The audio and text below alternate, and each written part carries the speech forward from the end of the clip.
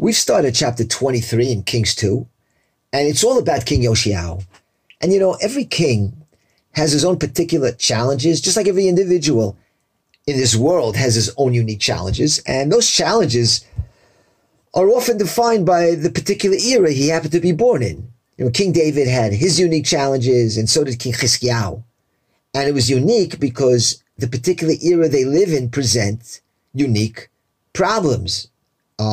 King David, for instance, had to deal with all the tribal jealousies and the rebellions amongst Jews because David was usurping Saul, the first king. So you have Benjamin and Judah going at it all the time.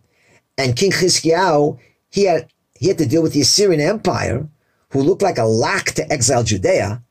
After all, they had just exiled the 10 tribes earlier, and there was no reason that they wouldn't do the same to King Chizkiyahu's kingdom in Judea, but no, Chizkiyahu stood against them. So he had a lot on his plate. And now we come to King Yoshiao with his own unique set of circumstances and challenges.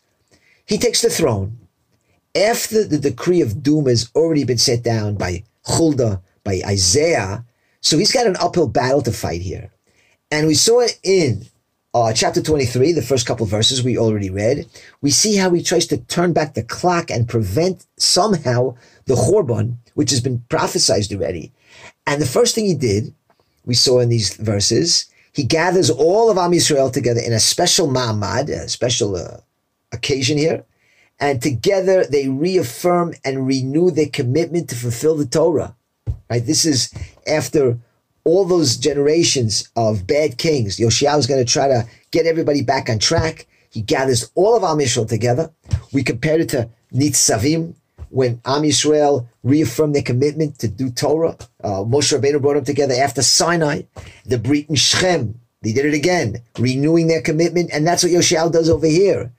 And now we're going to see in verses 4 to 25, the steps he takes on this all-out campaign to purge Judea of all the paganism that's affected it over these last few generations, again, during the days of Manasseh and Ammon. And the verses are going to take us step by step, verse by verse here, what Yoshiao actually does. And you'll get an idea just how bad Judea's condition was as we see these verses. So let's see how he starts to purge Judea of idol worship. Let's look at verse 4. Vayitzav HaMelech et Chilkiyahu HaKohen HaGadol. And the king commanded Chilkiyahu, the high priest. So we know Chilkiyahu, he's the one who found the Sefer Torah during the Bedek HaBayit. Vet Kohanei HaMishneh. And not just the high priest, but all the other priests, the secondary priests. Vet Shomerei Asaf. And the guards of the threshold. That's another important post in the temple. He gets them all together and he says, Lo tzi me'echal Hashem et kol ha'kelim. And he commands them to take out of the temple of the Lord all of the utensils, all the kelim, la'asherah, and the Baal.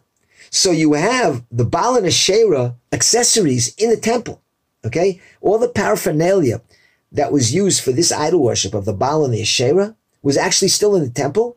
So King Yoshiao starts with that. That's a great place to start. First, you clean out the temple. You cleanse it of all this schmutz, all this paraphernalia of idol worship. And not only the Baal and the Asherah, kol tzvat hashamayim. There was all kinds of accessories that were used for the entire host of the heavens. We saw the days of Manasseh, they worship that. And what do they do with all those utensils, those kelim, the paraphernalia of the paganism? They take it chutz Yerushalayim, b'Shadmot Kidron. They take it outside of the temple. They don't want it in the temple anymore. And they don't want it near the temple. So they take it to Nachal Kidron. And they have a big bonfire over there, like Lag BaOmer. They burn it, and everybody can see it. And then they naset afaram Beit El, and they take the ashes. If that's not enough, they burn it. They take the ashes to Beit El. Now, why would he take it to Beit El? Beit El is the place of Yaakov's ladder, Shara Shamayim, a holy place. But no, not at that time.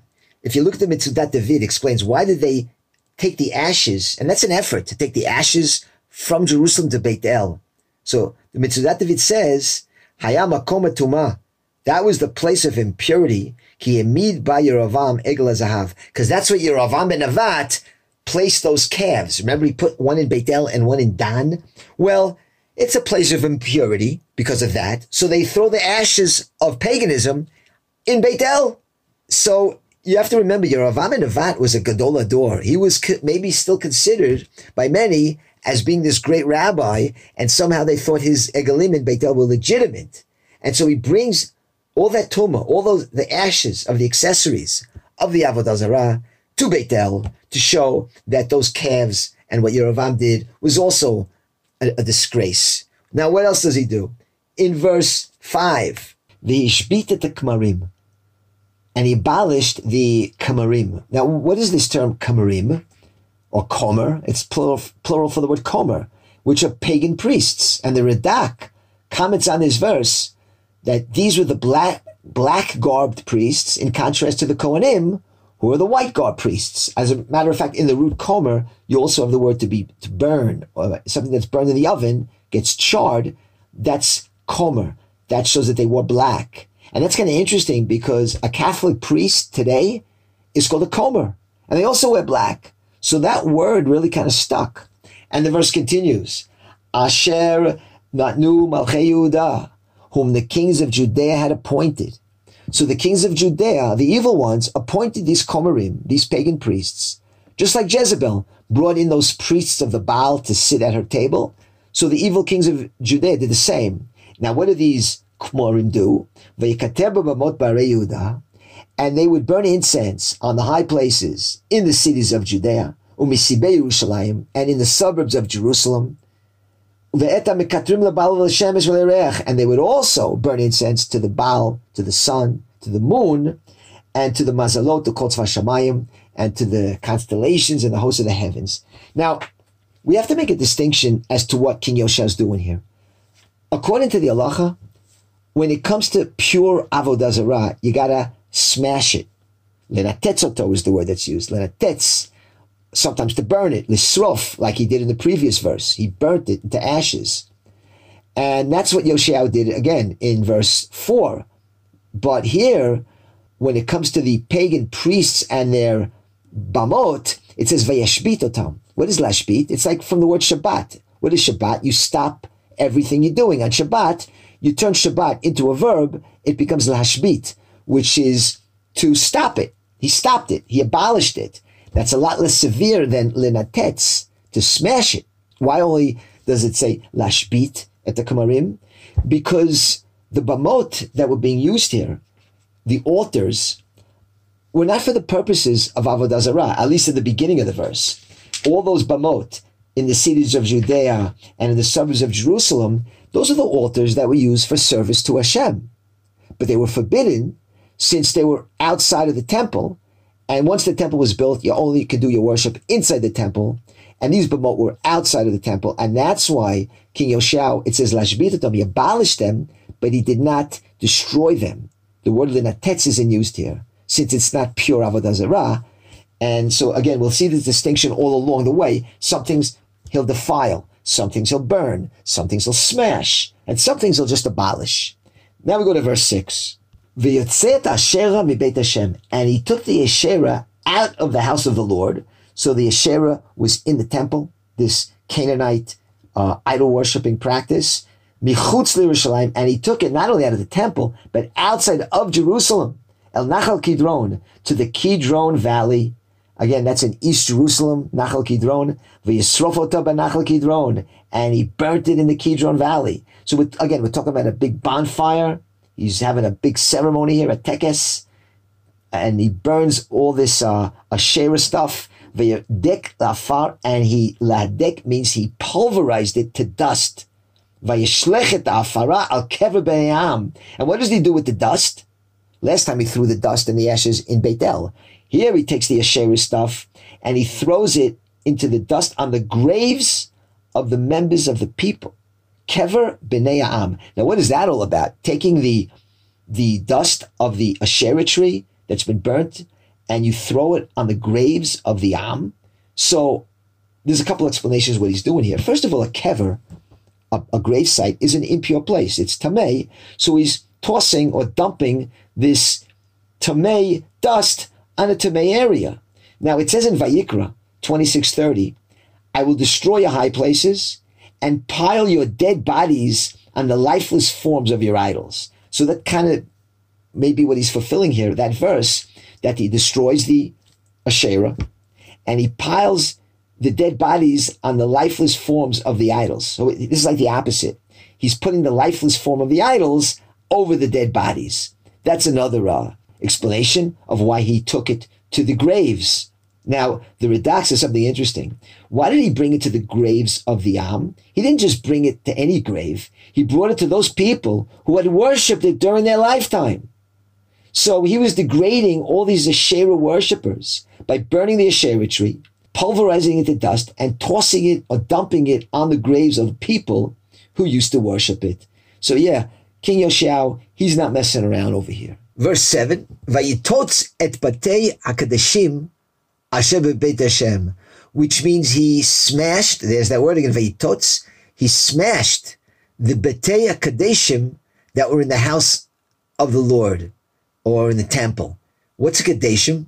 Well, a kadesha, usually it's in the feminine form, is the word for a prostitute. Here you have the masculine form, kadeshim, which could be translated as a male prostitute, not a female prostitute, but it's probably a reference to homosexuality, or kadeshim here can be just a general term for sexual promiscuousness, sexual immorality. That's what he smashed, the houses of sexual immorality, or you can call them houses of ill repute. So you have houses of ill repute on the Temple Mount. It says they were in the temple. Now, this sexual promiscuousness was probably tied to some kind of pagan worship. And if you see, as we finish the verse, after he demolished the houses of ill repute and the house of the Lord, and then where the women weaved enclosures for the Asherah. The Hashim argum sham betim la Asherah. What do you mean they made houses for the Asherah? They covered the Asherah? What's that all about? So the Asherah, usually we think of it as some kind of tree, which it was, but there's other possibilities to what this Asherah was. And this Asherah apparently was also connected to some kind of sexual immorality, some kind of fertility cult. That's why it says the women weaved enclosures or covers for the Asherah. What's that? The Ralbag explains. He says these were houses of ill repute and sexual immorality, and the Asherah cult would engage in immoral acts as part of their worship. And the women would weave enclosures to conceal those who engaged in these acts while worshiping the Asherah. So that's how you get the Asherah being connected to sexual immorality. They're enclosing it. That's the verses. They are got batim. They would weave these covers to cover, to conceal the people who were engaging in these acts. Anyway, that's what was going on there. We get an idea what was going on in Judea. And Yoshiao was cleaning it up. He's smashing these Batei Kadeshim, getting rid of it. And like we said, every type of bad worship here, evil worship, gets its own tipul, its own particular care. Sometimes he defiles it. Sometimes he abolishes it. Here, he smashes it. Verse 8, Vayavet kol hakohanim me'arei Yehuda, and he brought all the priests from the city of Judea, v'yetama et habamot asher kitru shama, and he defiled the high places where the priests had burned incense. Migeva ad Beersheva, from Geva all the way to Beersheva. So here Yoshiao, the king, he's defiling v'yetama, the bamot, from Geva until Beersheva, which are the borders of Judea. Geva, which today is the city of Adam, which is also sometimes called Geva Binyamin. That's the northern border of Judea. Beersheva is the southern border. So if you're talking about all of Israel, with the 10 tribes, it would be Dan ad Beersheva. But because Dan isn't part of Judea, it's Geva. That's the northern border, Geva ad Beersheva. All that area, he defiles the bamot, which are all over the place. But notice it doesn't say Vayenatetz the bamot. He didn't smash the altars, because these altars were not for pagan purposes. They were altars used for service to Hashem, but it was outside the temple, which is forbidden, so it says he defiled them. And you can almost understand why these priests were using these bamot. And again, it says Kohanim. It's not Kmarim here. These were legitimate Kohanim who were using the bamot outside the temple in the cities of Judea. And why do I say you can maybe understand it? Because Menashe and Ammon, we know, trashed the temple, defiled the temple. We saw how Yoshiao was removing all the Asherah and Baal vessels from the temple. So the Kohanim probably decided at some point that since the temple in Jerusalem is in such horrible spiritual condition, full of tumah, maybe it's better to burn incense and offer sacrifices on these bamot, these altars, outside the temple. It's probably more kosher than the temple at that point. It's like if you see things you don't like in synagogue that you're davening at, things that turn you off, so you say, I'm better off davening at home. That's what the bamot were like. They were like your private altars outside the temple. Anyway, the verse continues. V'natatz et bamot ha'sharim asher petach shar Yoshua sarir. And he demolished the bamot, the high places near the gates. One was at the entrance of the gate of Joshua, mayor of the city, which was on a person's left, in the gate of the city. So now we're talking about a very specific bama, altar, obviously a prominent one, a big one, a famous one. And this particular one, Venatatz, he did smash this one because, again, it was a prominent one. So there, he doesn't only defile it, he destroys it. Now, what are you going to do about all these priests? You have legitimate priests, kosher priests, but they were engaging in the bamot, in the high places. So what do you do with them? On one hand, they weren't engaging in blatant idol worship because we say the bamot were for Hashem. They're not allowed, but they're for Hashem. Even if you could understand their need to distance themselves from the temple during the days of Menashe, still, it's not allowed to offer on bamot. So what did he do with these priests? So we see this in verse 9. Ach lo yalu kohanei bamot. However, the priests of the high places, the priests we're talking about, El Mizbeach, they will not go up to the Lord's altar, Birushalayim. Ki im achlu matzot betochachehem. They will only eat the matzahs, or the unleavened bread, among their brothers. So what this verse is saying is that Yoshiyahu treated these priests as balei mumim. Lo yalu kohanei bamot al Mizbeach Hashem. They are not going to do the service with the other priests. They're like what we call priests with some kind of defect. They were disqualified from being priests because they were engaging in those bamot. So they were not in the service. They were not involved in the service of the temple. But the verse says, but they were still permitted to take part in the what you call the matanot kohanim, in the tithes, in the truma that you give to the Kohen. They were able to eat that just like other kohanim, but they were not allowed to perform the service of the temple because, again, they engaged in these bamot. So again, King Yoshiyahu, he is dealing with each situation according to the specific circumstances involved here. Verse 10, V'itama et tofet. He defiled the tofet. In a minute, we'll try to understand what a tofet is.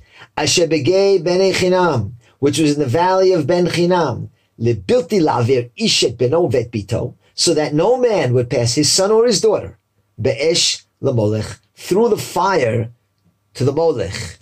So we've talked about this ritual before, molech worship, where the father passes his son or his daughter through the fire. According to the Ralbag and the Abarbanel, and from the Talmud, the priest wouldn't actually pass him through fire, but between two fires. That's a machloket, and maybe the different kinds of molech worship going on. But we can ask, what is this tofet? He defiled the tofet. There's not even a translation for it. So some say tofet comes from the word tof. What's a tof? Tof is a drum. And this relates to molech worship because the priest would bang on the drums so that the father would not hear the screams of the child that was being burned. So we're talking about a pretty brutal kind of worship here. And if so, why doesn't it say that Yoshiyahu smashed it or burned it? It says he defiled it.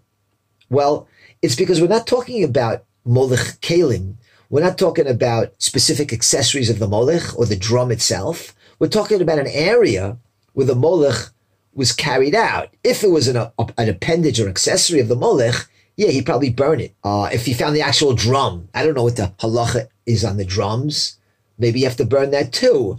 But the point is, we're probably talking about a geographical area where molech was practiced, and he could only defile the area so people wouldn't engage in molech anymore. And that's interesting in itself that King Yoshiyahu contaminates the area, defiles the area, he defiles the tofet. And back in verse 8, he defiled the high places where the priest burned incense. And that would deter the people from engaging in these practices. Now, you would think they wouldn't care if Yoshiyahu defiled the area. They would carry on anyway. But so we see they're capable of the people. And on one hand, they're capable of worshiping idols or passing their child to the fire of Molech even. Yet they could be deterred from doing so because the site of their idol worship was contaminated. So this shows that while the people were attracted to paganism, they still wouldn't enter a contaminated place. And that's what Yoshiyahu was doing. He was defiling these places to deter the idol worship there. So in a way, they're still obeying the commandments, to some extent. And so I think this goes back to what we said earlier, that the spiritual pull that existed in those days, it was strong. It's not like today where it's really hard to feel anything, when you daven. You have to really work hard to feel something. Back then, you felt the Elokut in the air, the spirituality, and they had to express it in one way or another. So they went to all these pagan practices. And that's what we saw in the Talmud with Rav Ashi and Menashe. When Menashe told Rav Ashi in a dream that if he had if Rav Ashi had lived during Menashe's time, he would have picked up the skirt of his coat to run and worship idols. So in those days, there was no such thing as an atheist. Everyone believed in a supreme being that ran the world. Something they just got it wrong, trying to direct their worship to the proper being. But I still think that's a higher level than some atheist who believes that everything is just random. And we'll see in the next verse that there was a strong inclination to worship the sun, because the sun is something pretty awesome. It does a lot. You don't see God, but you see the sun. And the Rambam explains that at first, people viewed the sun as an intermediary to Hashem. But with time, the intermediary became the deity itself. It just evolves that way. That's kind of what happened to the calves of Yerovam ben Nevat, the first king of Israel. At first, he set up this calf in Beit El and Dan. It was a replacement for the temple. It wasn't supposed to be worshipped, but with time, people started to worship it. In any case, we'll continue in our next shiur to learn how King Yoshiyahu continues to purge Judea of all kinds of pagan practices that we see badly affected Judea. Stay tuned.